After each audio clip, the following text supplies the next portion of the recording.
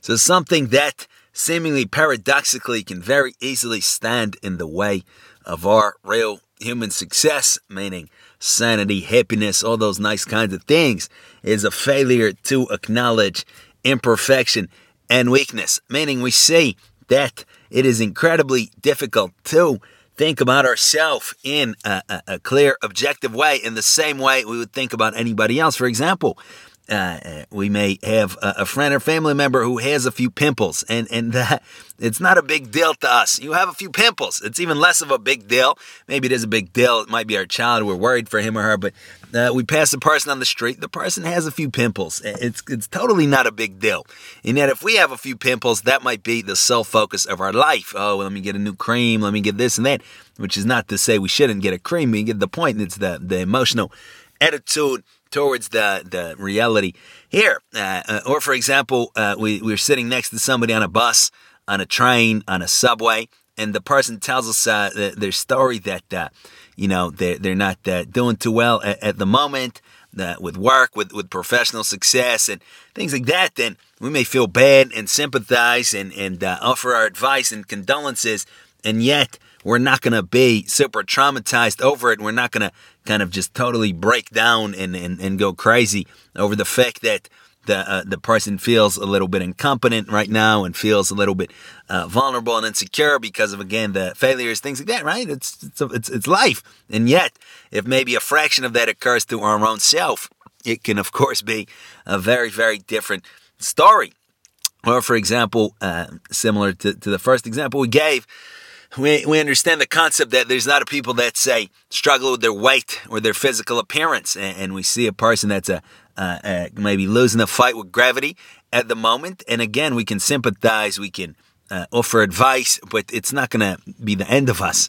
Right? And yet, if we suffer maybe from a fraction of that fight with gravity, that's a big deal. I'm very insecure. It's all I'm thinking about, my self-image, this and that. And just so we understand that there's people in the world that might be described by not the nicest terms such as challenged when it comes to intelligence, challenged when it comes to beauty, challenged when it comes to abilities, and all kinds of challenges, and yet we take it in stride. This is life. Just do the best you can. What else can we say to you? If we feel bad, if anybody's less than perfect, we feel bad, and we always say that do the best that you can, but that's it. And yet if we deem ourselves to be not the smartest or the most beautiful or having the most wide-ranging, versatile personality and the greatest diversity of skills and abilities and talents, then it can be a huge deal. It can be a deal breaker as it concerns our happiness and our mental health. So we see that we have this basic, imbalance as it concerns our perception of others and ourselves. Now, is it because we choose this out of many options and we, for no reason, and we do it on purpose or we mean bad? So we would say that a way to think about it is that to ourselves, we come across, we experience ourselves as a subject, and everybody else we experience as an object. So consequently, I see your fights with gravity, but I feel my fights with gravity. I see your evidence of your lack of talent or ability or intelligence, but I feel an experience from the first person point of view, my own lack of capacities, right? I see you dozing off when you're supposed to be alert, but I feel myself dozing off when I'm supposed to be alert. I see evidence that unfortunately you're in pain. Maybe you got a paper cut and you say, ouch. I feel my own paper cut. So there's a big gap here. All right, so how do we address this gap? How do we close the gap? So we can say, offer a more so conceptual, quote-unquote, philosophical approach and a practical approach. To start with maybe the philosophical approach, we would say that as much as it appears to be so, that other people to us are objects and we to ourselves as subject, we would say it is so, except the one who's a subject is not who we think it is. Meaning, let's do a thought experiment wherein we grew up in a situation where we never saw our face once. For example, there's individuals that are congenitally blind or from a young age, and then have their sight returned to them, maybe cataracts, something then, have their sight returned to them at a later age, and it may be that a person has no idea what he or she looks like. Or we could think up more, hopefully, although not necessarily, unfortunately, kind of a thought experiment where a person is raised in the dark, or like in Batman, or whoever the character was, something this person basically has no idea what he or she looks like. And then let's imagine that this person is shown a bunch of photographs and asked to select yourself. Right? Maybe you select yourself. Whoever you point to is going to get $1 million. Right? We look at a bunch of, the person looks at a bunch of faces and has no idea which face to select. Maybe you can kind of try to guess in whatever way possible, but maybe no certain way to select. So we see that the face is an object out of many. Right? I don't even know what's my face in this situation. And yet if I do know what my face is and I look at it every day in the mirror, I'm so associated with myself that I think that is myself. When I say it's not myself, your face is an object to me as subject, and my own face is an object to me as subject. Right? And it's the same thing. Theoretically here, it may not be so practical, but it's conceivable as a matter of thought experiment that we would never know what our body looks like or even feels like. Again, we no need to get into the details, right? That somebody was raised in a sensory deprivation tank or in some kind of situation where they were floating, didn't feel their way, whatever the case may be, that's also conceivable. So the person is asked to point to your body out of pictures. I have no idea what my body is. I don't know. All right, now things get closer to home when it comes to mind, when it comes to personality, when it comes to all these things, and yet we say that I was 10 years old, and now I'm 20 years old, and now I'm 40 years old, now I'm 80 years old, and hopefully so forth and so on. And yet I still say it's me, and yet everything about me, or just about, is very, very different. My intelligence, perhaps, or at least measured in a certain kind of way. Maybe in certain ways it stays consistent, but in a certain way.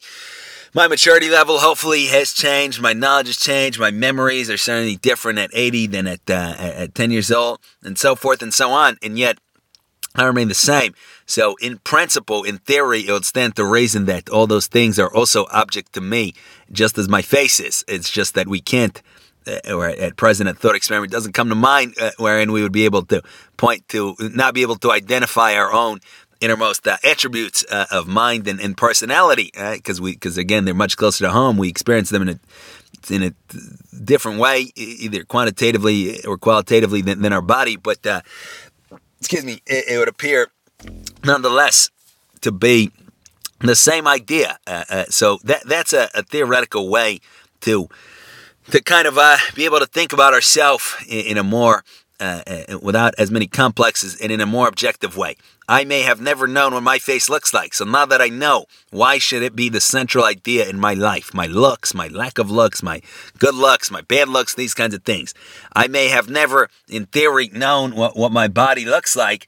Why should it be the absolute most important thing? Which is not to say it shouldn't be important at all, which is not to say I shouldn't pay attention to the pimples on my face, to my physical fitness level, sure, but it's still just an object. It's like I take care of my car, I take care of my clothing, hopefully. I can iron my clothing, things like that, but it would be messed up if that was the highest idea in my life, if there was nothing else to me other than my vehicle or my watch or my clothing or something like this. Hopefully there's more substance to me.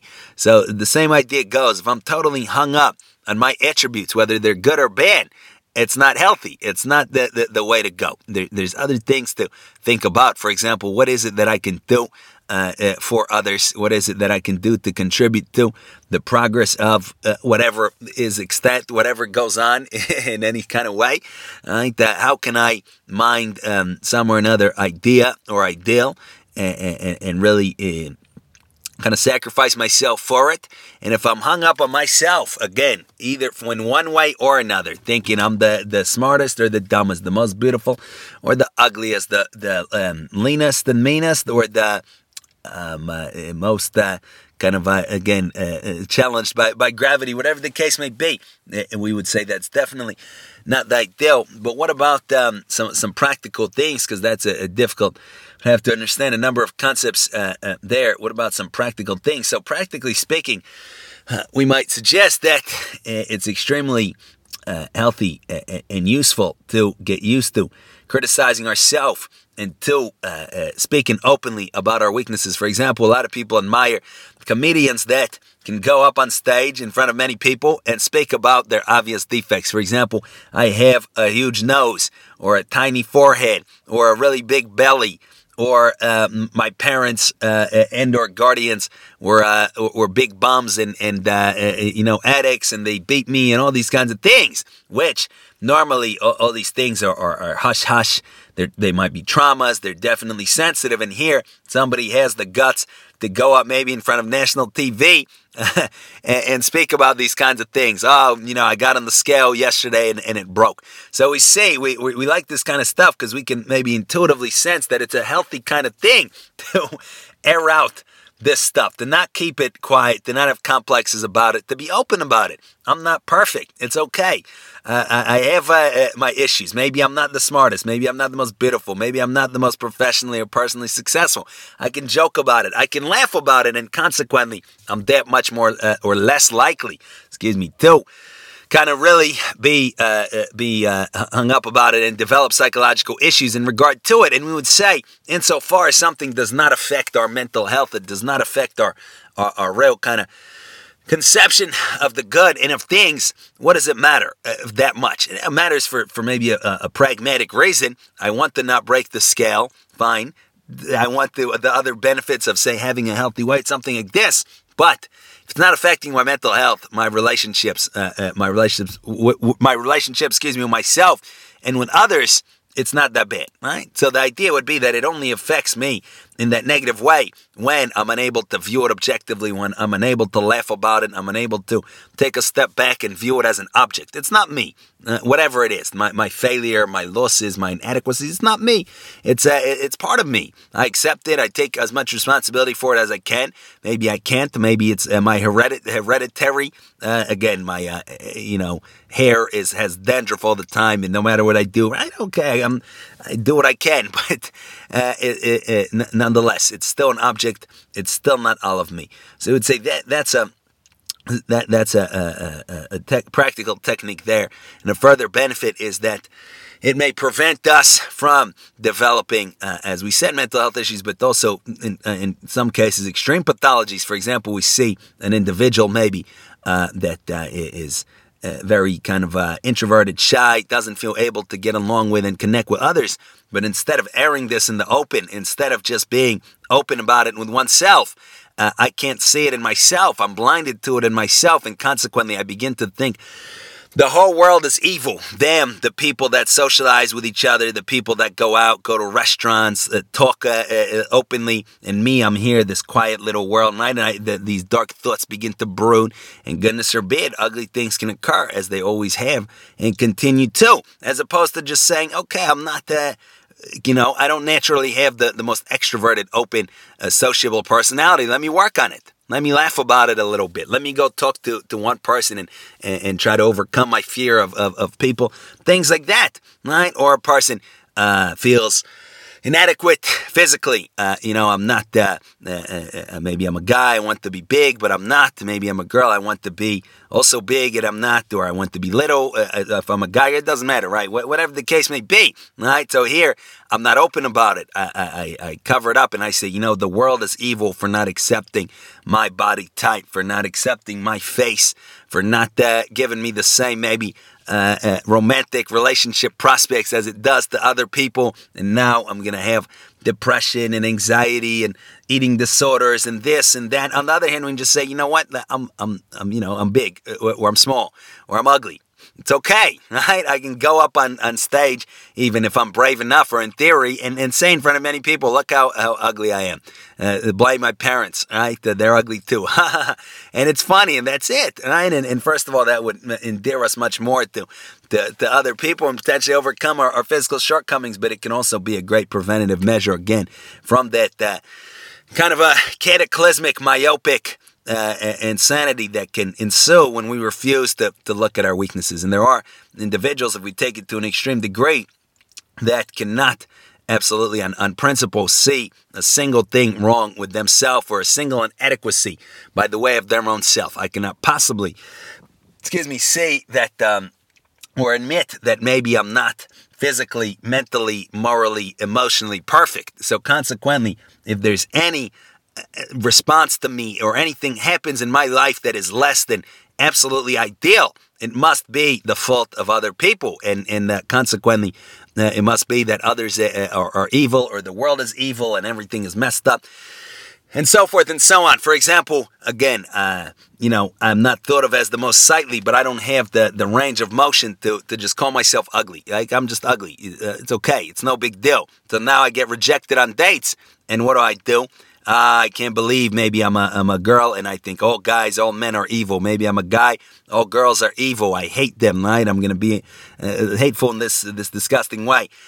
Maybe we see again extreme cases. Very unfortunately, people go and hurt a lot of people over these kinds of things. Instead of just saying, I'm ugly, I don't really get dates that easily. A person will go and goodness forbid, take the lives even of other people.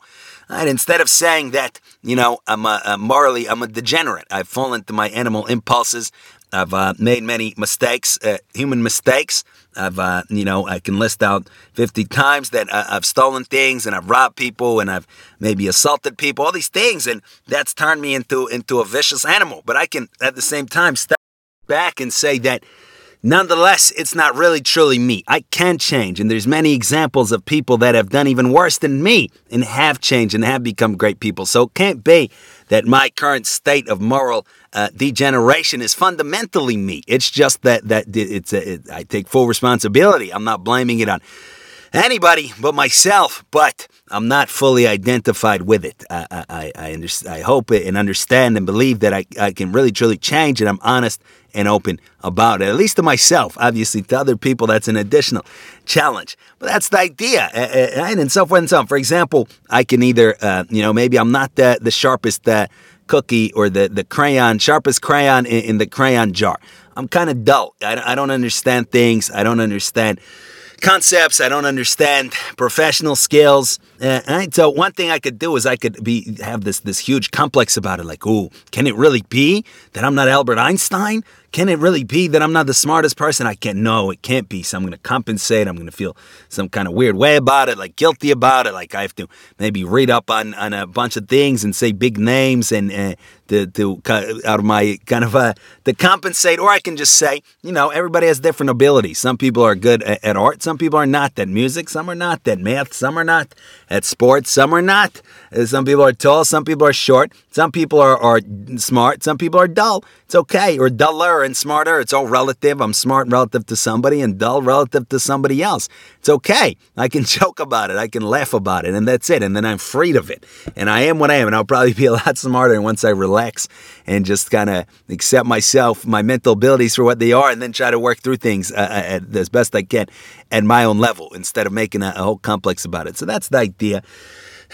Because we confuse ourself as subject, meaning the one who is doing the experience as opposed to the face or the body and all of that, we apply the same standards of perfection and singularity that belong to ourself as subject to ourself as object. And in our state of nature, again, just like a little kid doesn't understand, at least initially, what it can mean for his or her family to not be the richest and the best.